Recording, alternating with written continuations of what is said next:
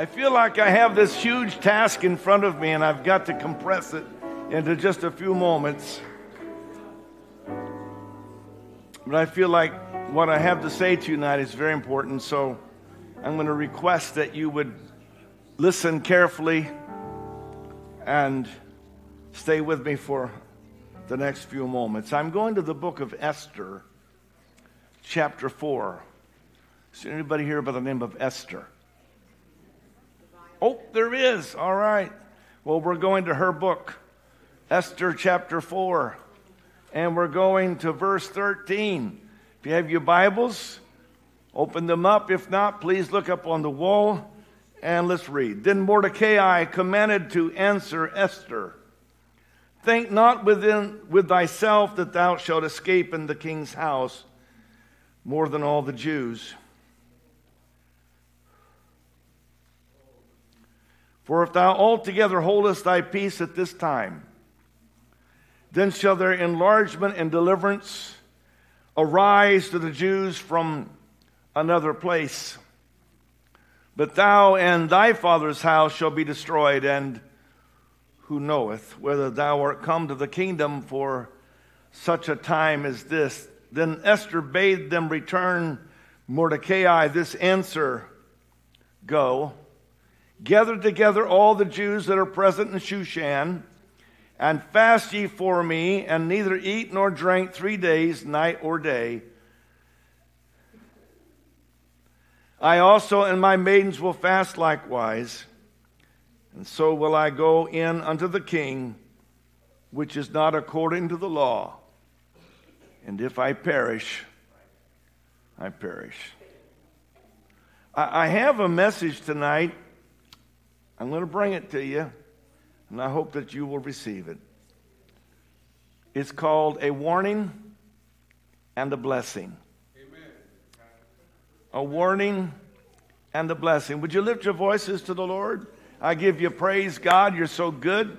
You're so gracious and kind, slow to anger, and of great mercy. And Lord, we stand here tonight thankful for your precious blood, your mercy, Lord, that's over each one of these precious people.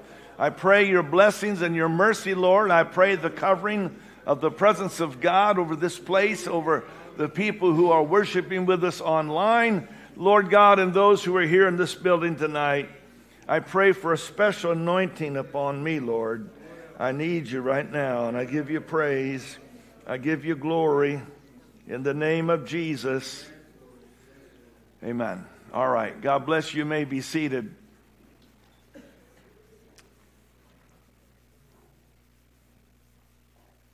Hadassah was an orphan who was adopted and raised by her cousin Mordecai.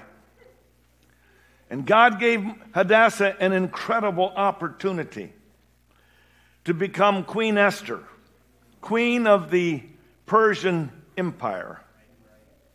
And she rose to the challenge, and she took that opportunity. One of the lessons that we learned from this very courageous young lady is that when the opportunity of a lifetime knocks, you have to get up and answer the door. Because this little Jewish orphan got up and answered the door, she is forever remembered and honored among the heroic women of the Bible. Almighty God gave her the opportunity of a lifetime, and she accepted.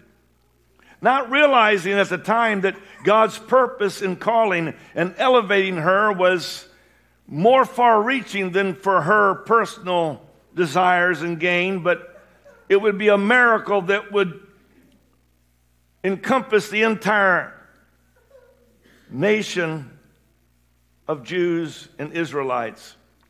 No, God called and commissioned her as queen to save the entire Jewish people from genocide.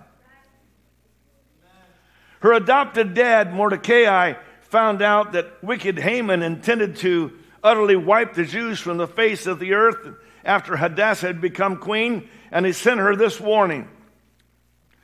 He says to her, "Don't imagine that you are safer than any other Jew because you are in the royal palace.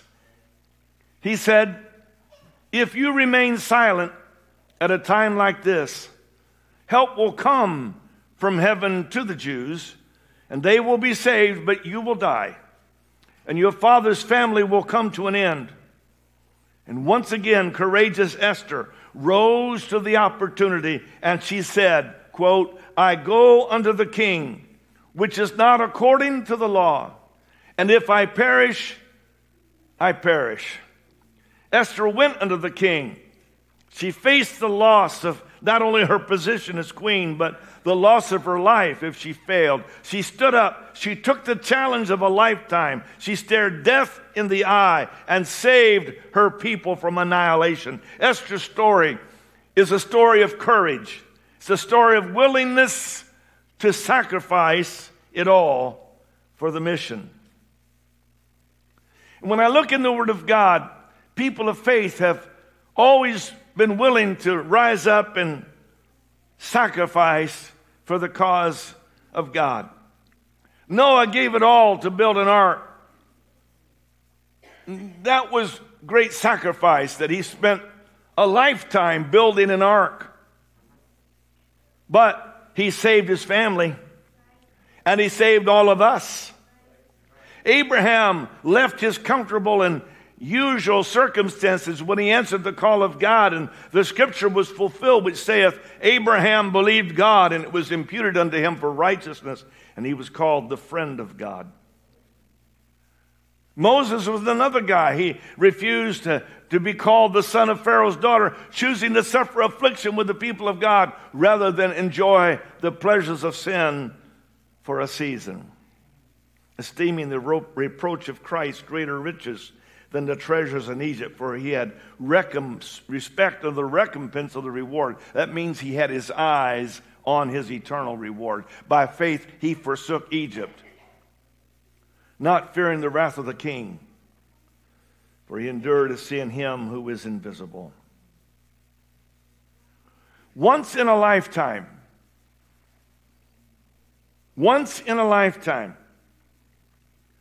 God gives an opportunity that transcends, that goes beyond the normal limits.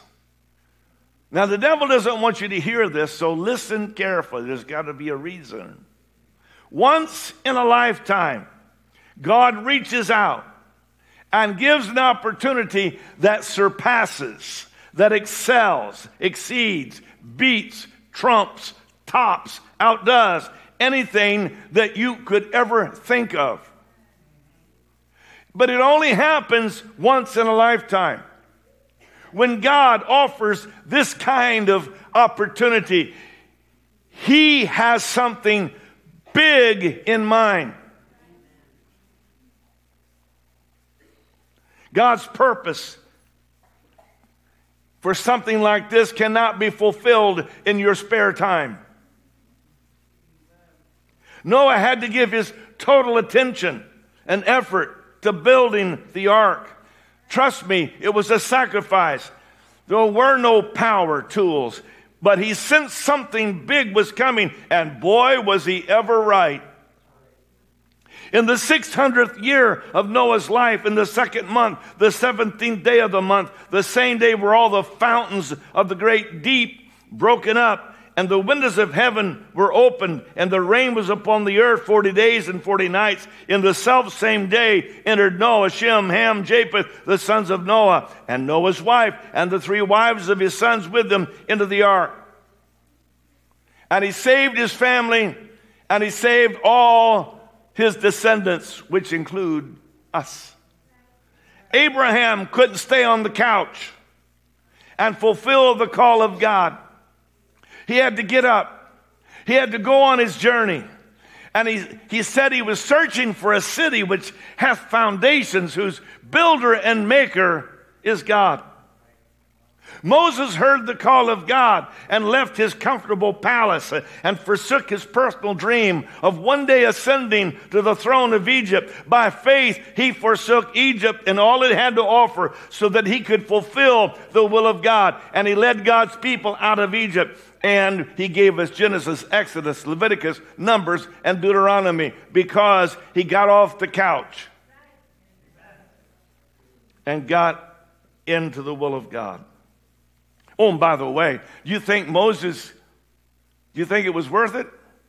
Well, what would it have been like if you could have seen that powerful wind separating the Red Sea and Moses saying, come on, and walking down in a dry path that went through the Red Sea. Moses would eat of manna, and he would have quail fall from heaven and water from a rock and clothes that would never wear out because he got off the couch. And I'm not going to just preach this because, well, it's a nice little sermon. I don't even know if it is a nice little sermon. But I sense that something big is about to happen, and I need you to listen carefully. Something bigger than we've ever thought about before is about to happen in more ways than one. And we need right now to hear the call of God. And the Lord spoke to me and said, I have something bigger in store than anything you have ever seen. Listen to me, please. Now is the time. It's like Elvis said, it's now or never. We have reached that place. And honestly, I have a warning and a blessing. The warning is we are running out of time. And the blessing is that God is ready to do stuff with us like we've never seen before, but we can't do it like we're doing it right now. It's going to require that all of us step it up a little bit or a whole lot. It's going to require us to get off the couch. Listen to me. In the parable of the 10 virgins, Jesus said, while the bridegroom tarried, they all slumbered and slept. We often talk about the 5 foolish virgins. But Jesus said, while the bridegroom tarried, they all, the wise and the foolish, slumbered and slept. And at midnight, a cry was made. My brothers and sisters, it is midnight prophetically in many more ways than what you might have ever thought before. Just today, I was reading in a British newspaper that a startup tech company has invented a scannable microchip that can be implanted in arms and display people's COVID vaccination status. The Swedish company's digital implant, which, by the way, I read about it so I can explain it to you, measures 7/100th of an inch by 3/5 of an inch in size, is designed so your vaccine passport pops up when you're scanned. And today, when I read, this came out today in the paper I was reading, and I know that it's been out a week or so ago, the company spokesman is saying, here's what he said today. He said the technology is here to stay. And then he said something that really got my attention. He said this technology exists and is used whether we like it or not. Now listen, I am not going to preach tonight to get some kind of a fear reaction out of you. That is not the will of God. God doesn't want us to be afraid. God is with us. I'm simply going to continue to talk to you for a few moments about this. We are now living at the midnight hour. At midnight, it's so easy to go to sleep. I noticed tonight while we were trying to worship God, it just seemed like it was a little struggle for some of us. Let's just be honest. And we're trying. I mean, we've been running, and here we are tonight, and we're trying to worship God. But at midnight, your eyes get heavy. At midnight, your arms feel tired. At midnight, you feel like you just need to sleep. And the Bible says that at midnight, all the virgins slumbered and slept. I know you've heard this too, but hear me out. You might know that within the last couple of weeks, I believe it was, the United Nations placed a giant statue in New York that resembles an end-time beast from the book of Daniel and in the New Testament book of Revelation. The UN recently tweeted a photo of the statue, and they put this caption, and I read to you the caption that they tweeted. They said, quote, "A guardian for international peace and security sits on the visitors' plaza outside UN headquarters." The picture that you're seeing right there is actually a picture of a statue that right now, tonight, is sitting in front of the United Nations building in New York, New York. Now, just keep that picture up for a moment, because I'm going to read to you a description from Daniel, and I'll read a description to you from Revelation. In Daniel chapter 7 and verse 4, the first was like a lion and had eagle's wings. Look at that statue. What does that look like? I beheld till the wings thereof were plucked, and it was lifted from the earth and made stand upon the feet as a man, and a man's heart was given to it.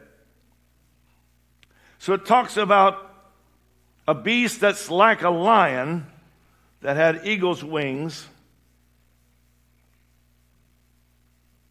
And then in Revelation 13 and 2 it says, "And the beast which I saw was like unto a leopard. His feet were as the feet of a bear." Look at the feet on that statue. "His mouth is the mouth of a lion." Look at the mouth on that statue.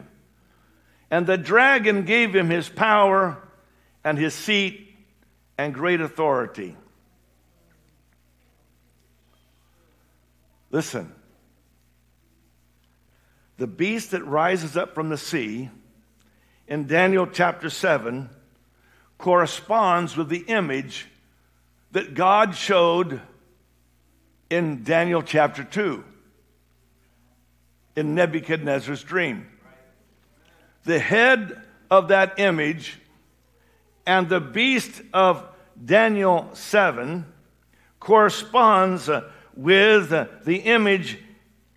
The beast like a lion with eagle's wings is a reference to the Babylonian Empire. Now, this is very important. Babylon is the source of many evil things. Remember, historically, it began at the Tower of Babel. And it began in opposition to the will and the purpose of God.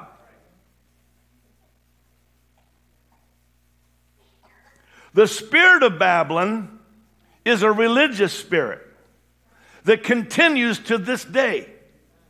And it's built upon human philosophy rather than the Word of God. That is the spirit of Babylon. The spirit of Babylon will not submit to God's authority.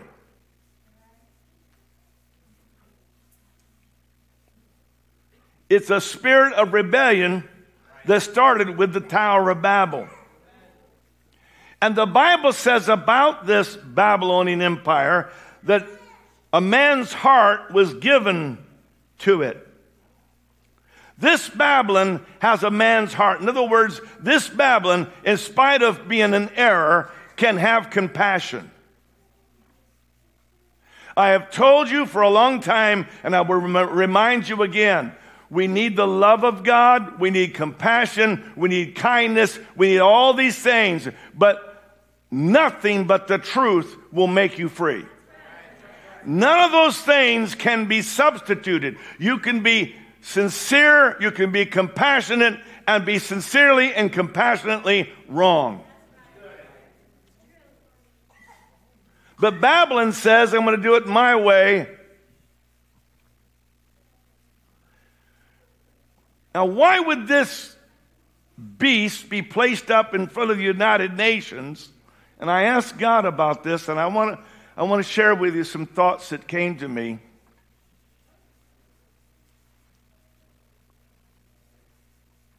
Jeremiah prophesied about the end of Babylon. Now, there's historic Babylon, there's political, financial Babylon, and there's religious Babylon, and it all combines. But Jeremiah preached and prophesied about a Babylon that will have its demise. And he described it in detail, and I want you to listen to me for a moment. Jeremiah said that an enemy out of the north will come against this Babylon and make her land desolate. Jeremiah said that this Babylon would be different than the historical Babylon. This Babylon would be an ally of Israel. This is in Jeremiah chapter 50, by the way. The prophet said that when this Babylon is destroyed, that the children of Israel and of Judah will weep and seek the Lord. Whoever this Babylon is, that the Bible predicts its demise, Jeremiah said that it is an ally of the nation of Israel. And that when it's destroyed, the people of Israel will go weeping and saying, what are we going to do now? And the Bible says, and this is another reason why we know that this is not just historical Babylon, because in Jeremiah chapter 50 and verse 9, from thence she shall be taken. That could not happen in historical days. Whoever this Babylon is, she will be taken from within the borders of another country.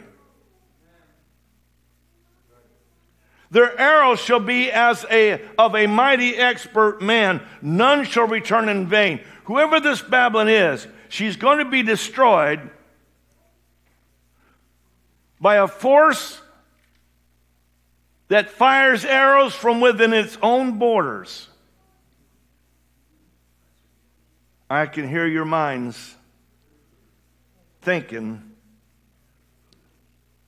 whoever this Babylon is, in Jeremiah chapter 50, is described by him as being a nation that is obese.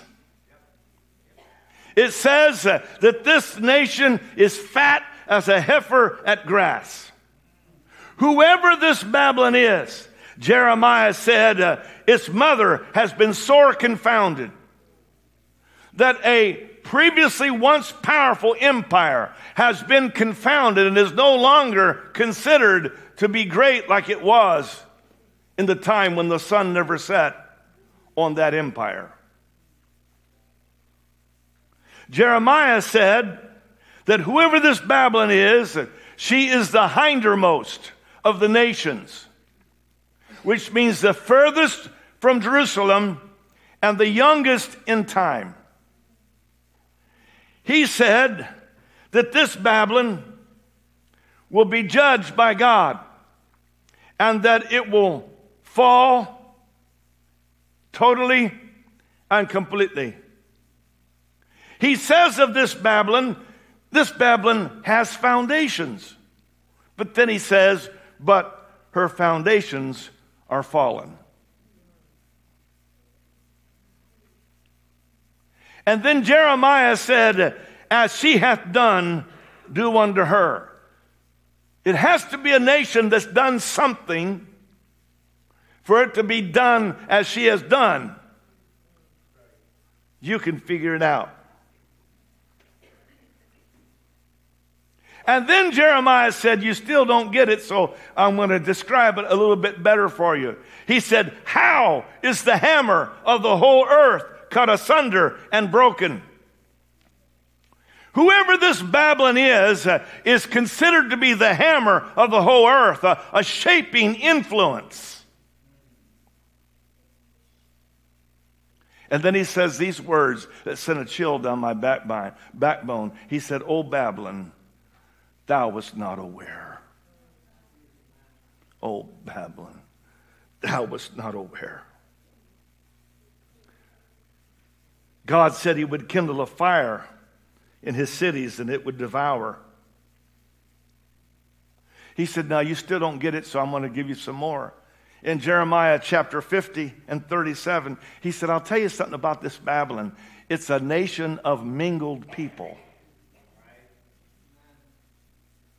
You might call it the melting pot of the world.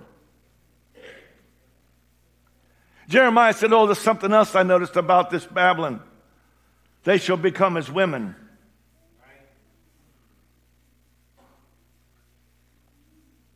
And a sword is upon her treasures.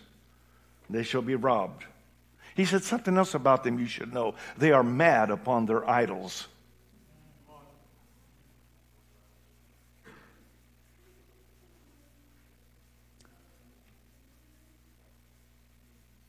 And then in Jeremiah 51, he said, it will be a destroying wind that will come against her. In Jeremiah 51 and 7, he says, this Babylon has been a golden cup in the Lord's hand. And he said, her fall will be sudden and complete. And then Jeremiah 51:11 says, it will be bright arrows. He said, I can't explain it to you. Just think about it in Jeremiah's day. He had never seen anything like this. He said, all I can tell you is that some kind of bright arrow that's being fired from within their own country. They're not even leaving their country. They're firing bright arrows at this particular Babylon. And then another something that caused me to shake a little bit. And the Lord has raised up, and I'm quoting from Jeremiah, the Lord has raised up the spirit of the kings of the Medes. His device is against Babylon. What? So I looked it up and I said, who are the Medes? And it jumped out at me. It said, an ancient Iranian people. Oh, we don't have any devices. But Jeremiah said that the Lord had raised up the spirit of the kings of the Medes, or the kings of the Iranians. His device is against Babylon.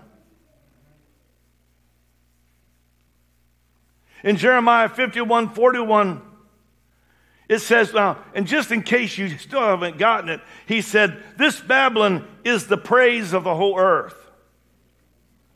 And when her end comes, it will surprise her. And then I read something else that really got my attention. Are you still with me? Just hear me out. In Jeremiah 51:33, it indicates some kind of a space force. Would you believe that God is so knowledgeable that he would show us things in the Word of God centuries and centuries ago? Look what it says. Though Babylon should mount up to heaven, and she should fortify the height of her strength, yet from me shall spoilers come unto her. Jeremiah said, I don't get it. But if she fortifies the heavens, yet from me, the Lord says, spoilers shall come. Ladies and gentlemen, I'm going to tell you that the reason that image is sitting right now in the courtyard of the United Nations is for the church to wake up. That image represents Babylon. And God wants the church to wake up. The end is near. We have one last chance to have revival. We've got one last chance to get all we got. Our neighbors are counting on us. Our brothers and sisters, daughters, grandsons, granddaughters, anybody that you've got, you better do like the angel said to Lot. If you've got any here besides, go get them.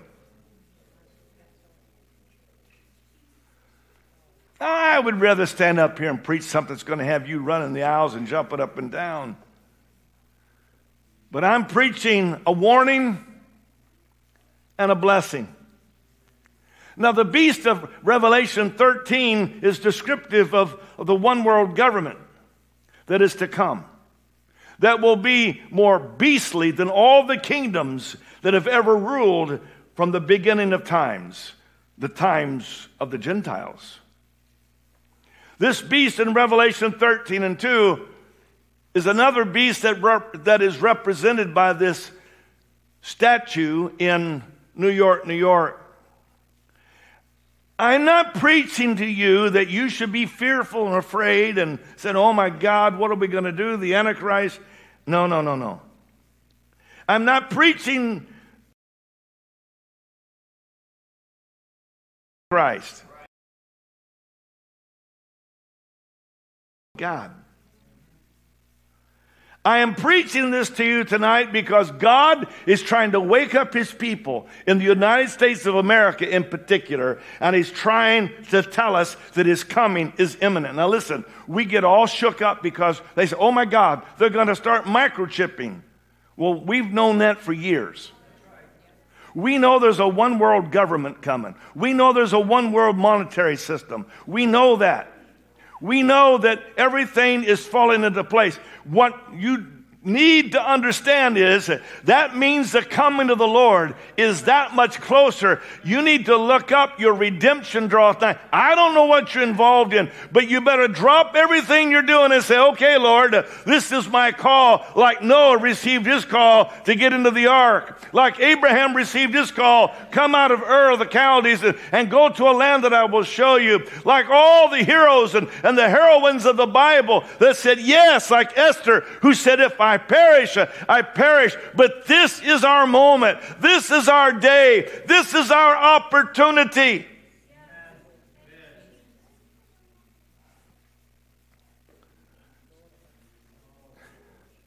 Behold, the bridegroom cometh. Go you out to meet him. Don't worry about the Antichrist. Don't worry about the plagues. Don't worry about the vials. Don't worry about the seals. Just hear what I'm telling you. Behold, the bridegroom cometh. Go you out to meet him.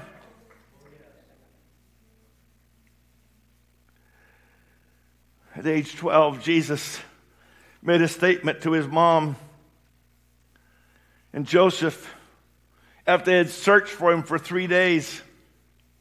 And he said, how is it that you sought me? Wist ye not that I must be about my Father's business? Don't you understand? I must be about my Father's business. Folks, I don't know if I can give you what I feel like the Holy Ghost is trying to impart to us, but we must go after this with all of our heart, with both hands and both feet, with our heart, soul, and mind. We are the last generation. We are the last group of people that's going to be able to work for God as we have a free nation right now. We have an opportunity like no one else is ever going to have, and I do not want this opportunity to be removed from us. Jesus said, I must work the works of him that sent me while it is day. Listen, the night cometh when no man can work. Okay, I love you. You're a great group of people. And I'm going to talk to you seriously now. We've gone as far as we can go with part-time, distracted, spare time service to the Lord. What we need to offer now is the same kind of commitment that Noah made and Esther made, Moses made. It's going to take every effort pulling together. The greatest opportunity we've ever had. Part-time, distracted, unfocused, uncommitted. All that stuff has got to go. We've got to find somebody. Hey, listen, I'm really concerned tonight. I don't know if you realize it, but the night cometh when no man can work. And I don't know about you, but I still have loved ones out there. And the night cometh when no man can work. The mission that God is calling us all to will demand our best. It's going to demand that every one of us give it our best effort, our best shot to get this job done. I must consent. I must consent to be a disciple of Christ. There is a level of dedication that brings us from merely a believer who follows from afar to a disciple of Christ. What is a disciple? A disciple is a disciplined believer. Discipline comes from discipulus, the Latin word for pupil, which is the source of the word disciple. A disciple will receive discipline and will discipline himself or herself to obey rules. Something that America has completely abandoned. Just go out and make babies. Don't worry about if there's anybody that's going to take care of the kids.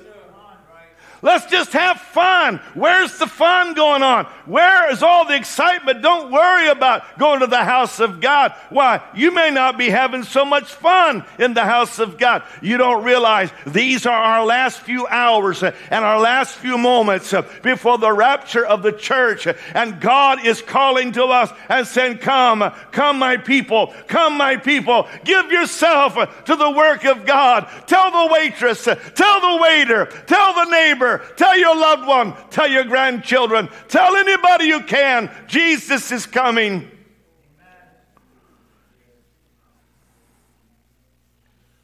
Some will not discipline themselves. They will sacrifice their calling upon the altars of fun. They'll say, well, I'm going to have some fun. And they'll give up their calling. Some will give up their calling in the last few moments before the Lord comes because of convenience. It just wasn't convenient, Pastor. And some will give up their calling because of self-will. And they'll say, well, I just believe it this way, and I'm going to do it that way, and this is what I intend to do. Because they will not receive discipline, they pass up the greatest, most rewarding, satisfactory, blessed opportunity that's ever been offered by God. The Apostle Paul speaks of the ministry, and he says, preach the word. Be instant in season, out of season. Reprove, rebuke, exhort with all long-suffering and doctrine.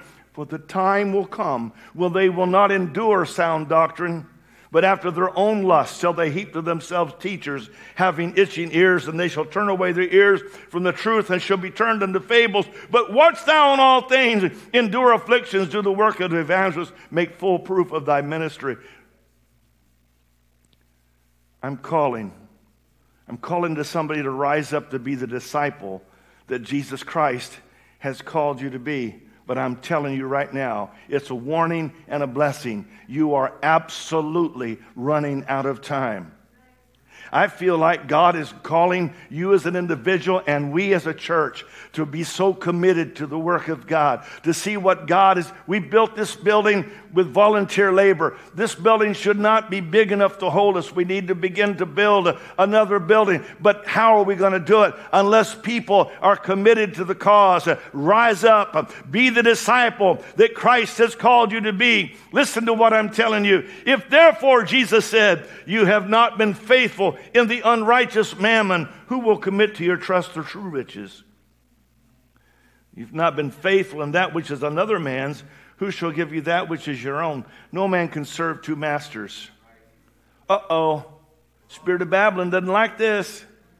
Either he will hate the one and love the other, or else he will hold to the one and despise the other. You cannot serve God and mammon. You cannot serve God and money.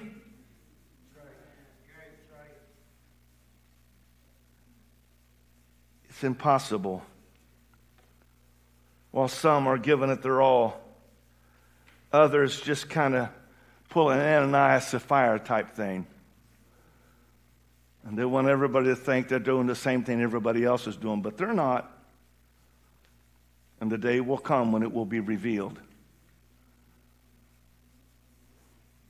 Now here I am, Pastor, bringing you a word, and I'm giving you a warning and a blessing. You get to choose whether you're going to be in the group that's blessed or whether you're going to be in the group that's left behind. Folks, we want to see our kids saved, do we not? We want to see this city. I feel like the biggest revival we've ever seen should happen in 2022. I believe that with all my heart. And I know in order for that to happen, we're going to have to discipline ourselves and say, okay, if I perish, I perish, but I'm going to give this every drop of my blood.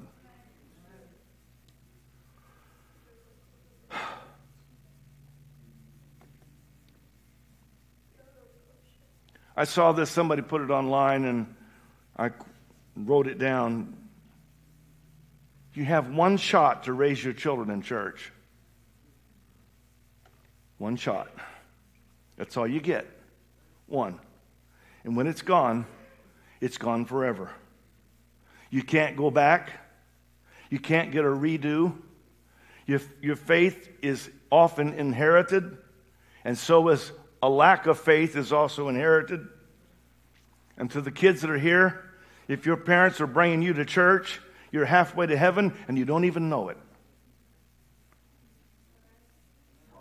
Ladies and gentlemen, you better listen to what the pastor's saying. We are at now the point, we're at the tipping point. We either go forward and we move into the greatest revival and to the coming of the Lord, or we get so distracted that God has to say, okay, I was going to use you, but you are so busy, I will let you go, and I will get somebody else, and I will raise up deliverance from somebody else. Did he say that to Esther?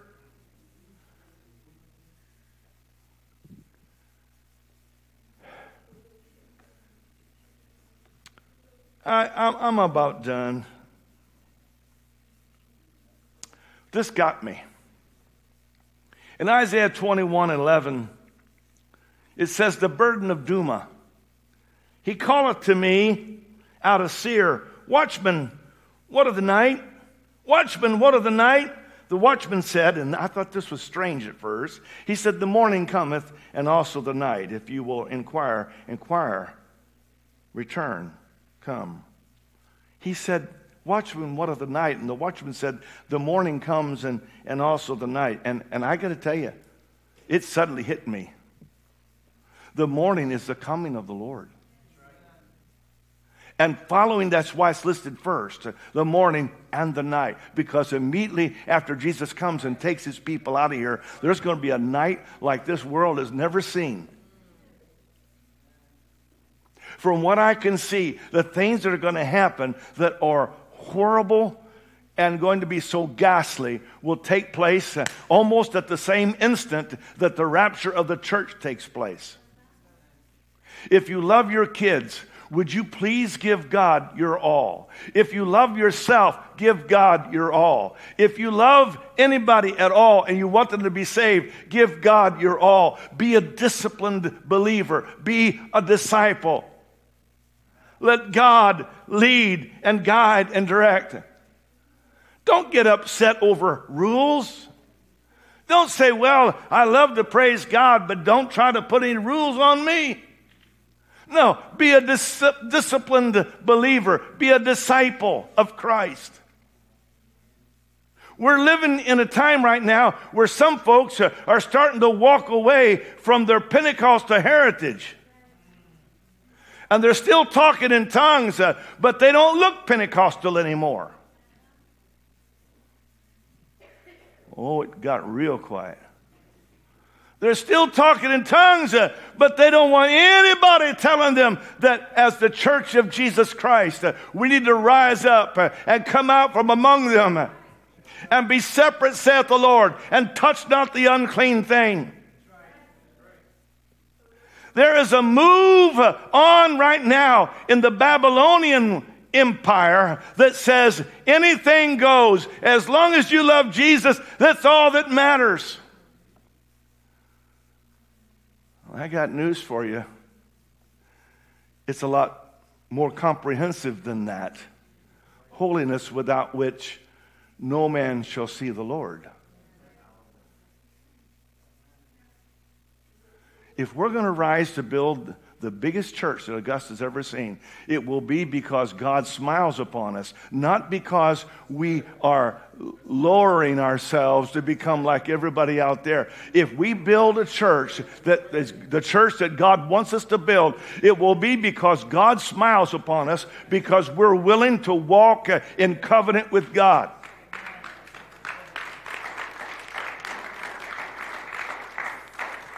I may get in trouble for saying this, but I had a family that talked to me, and they said, Pastor, if you won't preach any standards,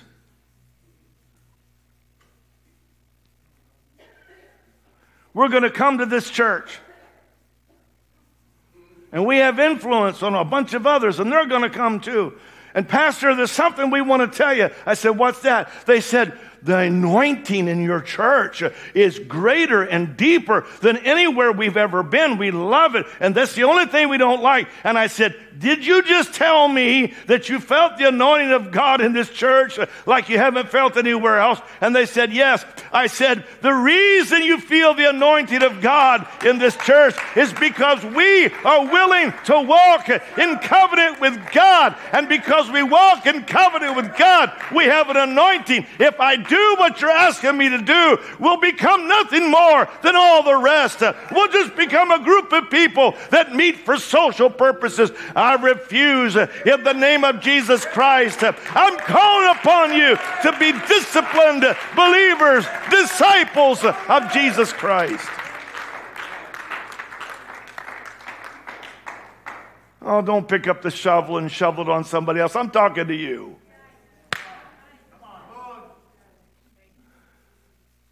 And I know there's miracles coming, but when I was praying, God reminded me of Acts chapter 5, and that was a miracle too when Ananias gave up the ghost. And Sapphira did too.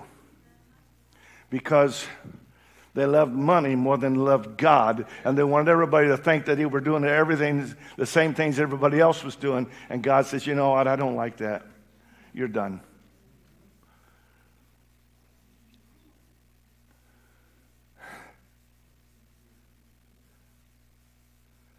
I got to tell somebody, the morning comes and also the night. What you're seeing is the approach of the night, because you don't see all the activity that's going on in the spirit. You don't see all the activity that's going on in heaven right now. If you knew how close you were to the coming of the Lord, I wouldn't have to preach to you and say, okay, now let's just make sure we're doing everything we should be doing. Some of you wouldn't be looking at me and saying, oh, Pastor, do you really have to go there? Do we have to do? You wouldn't say that at all. You'd say, Pastor, you know what?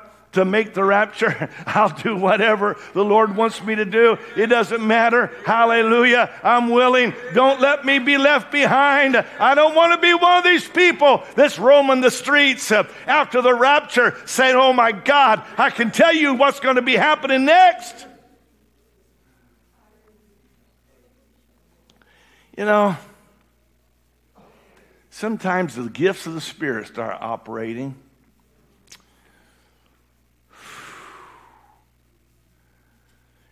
And I know a whole lot more about you than what you think.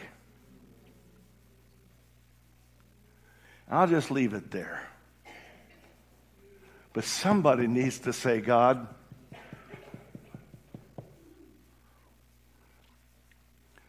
for my kids, I'm in. For my family, I'm in.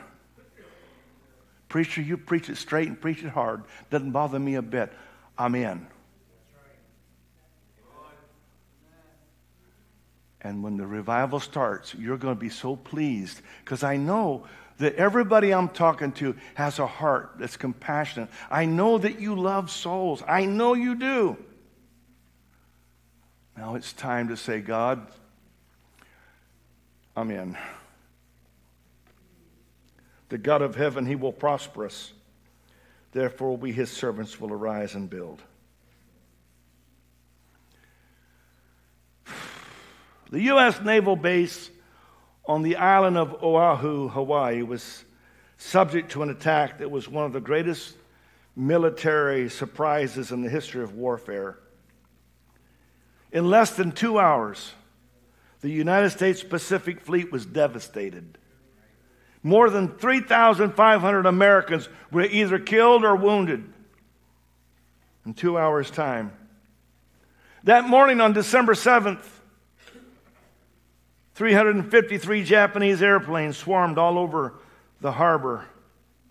And within a couple hours, America lost 8 battleships, 6 major airfields, and almost all of the planes that were stationed there. The surprise attack came at 7:50 a.m. But at 7 a.m., while the Japanese warplanes were 137 miles, 50 minutes away, 2 U.S. soldiers on a small radar station in the Pacific scanned the screen and saw dots and more dots and more dots until the whole screen was filled. And these soldiers notified their youthful supervisor, who was a lieutenant. No other officer was around. It was on Sunday. Lieutenant assumed these must be planes from California, friendlies, and without another thought dismissed the warning, and he said something like, "Don't worry about it. There would have been time to scramble the planes at Pearl Harbor. There would have been time to prepare the battleships. There would have been time to shelter the men, but the warning went unheeded. And I stand here now in the fear of God.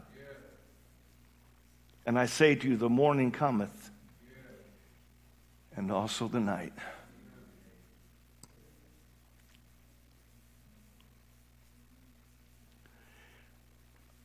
I think God is speaking to somebody in particular tonight. The call of God is upon your life. And you are just one whisker away from your last chance. There you have it. There's even people that are trying to serve God without giving it all they've got. And they keep going back and forth in their mind. Should I do this? Should I not do it? Should I do this? Should I not do it? Why don't you leave the gray area and dedicate your life to God and say, I've made up my mind. If somebody else does something that your pastor preaches against, you don't have to do that. You're not going to hurt yourself by being a disciplined believer, a disciple of Christ. If anything gets you, it will be the undisciplined spirit of Babylon that says as long as you love Christ, there are no rules.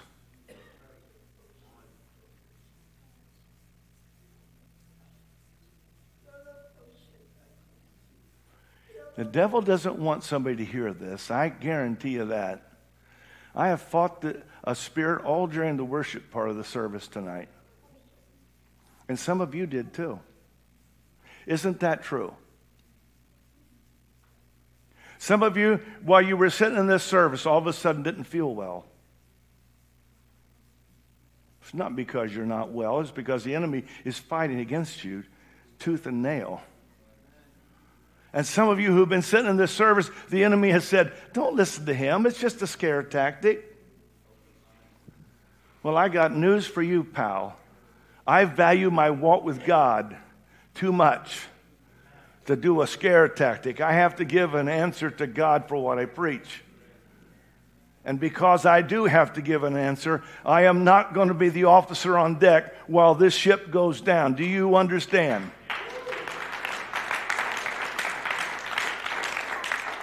We have not yet begun to fight.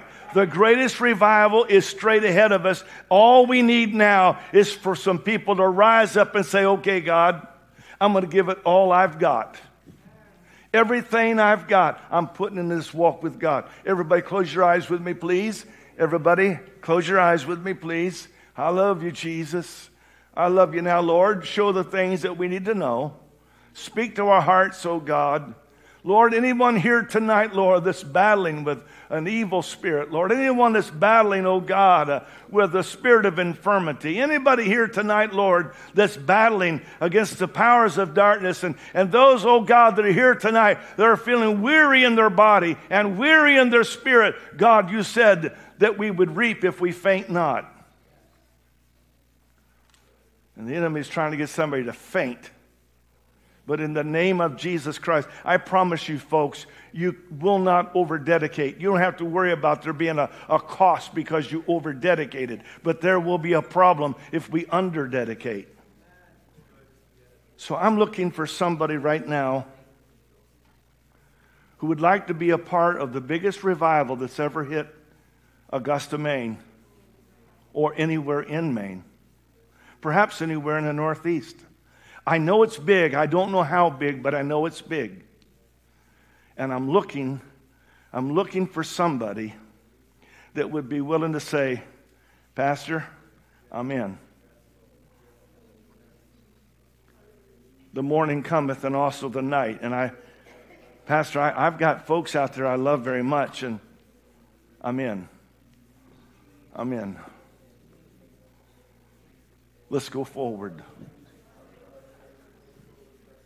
If you're determined not to do it, then just be honest and just say, I'm not doing it. Don't pretend. But if you're willing to do what God wants you to do, then answer the call. Say, God, here I am. I'm willing. I'll give it everything I've got. I will not hold back anything from you, Your Honor. I will give it all I've got to serve the Lord. And I believe that there will be enough people that will respond, that we will go forward, and there will be a revival like we've never seen before. I just talked to Brother Trey Cornwell. He's going to come back and preach our youth week. We are going to have the greatest youth week in February that we've ever had as a church. But that's not all. God has got a tremendous revival for your families. Can I get somebody to help me right now to put your shoulder to the wheel and say, God, whatever it costs, it doesn't matter. I want my family saved. I want my children saved. Come on. If you're bringing your kids to the house of God, you're doing a great thing. Now let's go the rest of the way and say, okay, God, I'm in. Whatever you want, that's what I'm willing to do.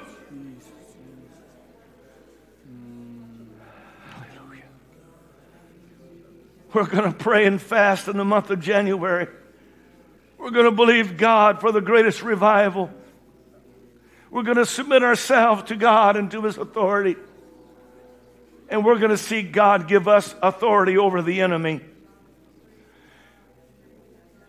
The reason the devil doesn't want you to submit to authority is because when you do, then you will take authority over the devil. He knows that. So in the name of Jesus, submit to God, resist the devil, and he will flee from you. That is the word of God. Hallelujah, hallelujah, hallelujah, hallelujah. I wonder, is there anybody here right now in the name of Jesus that would just begin to praise God earnestly? Just begin to worship God earnestly. Say, God, I receive your word. I'm going to be a part of the blessing and not the warning. God, I don't want to be a part of those people, Lord God, that are going to be missing the rapture, but I want to be a part of the people, God, that's ready for the coming of the Lord. Hallelujah. I want to be used of God to do the will of God. Here I am, Lord. Here I am. Here I am. I give all myself to you. You don't have to be afraid if you're willing to give God your all. He's going to help you. I know very well you're going to do well. I know very well that you're going to do great, that God has His hand upon your life. Here I am, Jesus. Here I am. Here I am. I will hold nothing back from you, Lord. I will hold nothing back from you. Here I am, Jesus. Here I am. Here I am, Lord. I will hold nothing back from you. I give my heart, my life, my all to you, Lord. Here I am, Jesus. Here I am. Hallelujah. Come on, church, that's it. The enemy's trying to hold you back, but just go ahead and praise God. I know you might be a little tired, but just give God a little bit more praise. Something's going on right now. You're breaking through something. You're a good person. God's got his hand upon your life. Come on. In the name of Jesus, God, you brought us to this church for a reason. You brought us to this church for a purpose. Now let the purpose of God be accomplished. In the name of Jesus, thy kingdom come. Yes, thy will be done in earth as it is in heaven. Hallelujah, hallelujah. Lord, in the name of Jesus Christ, I give you praise. I give you praise.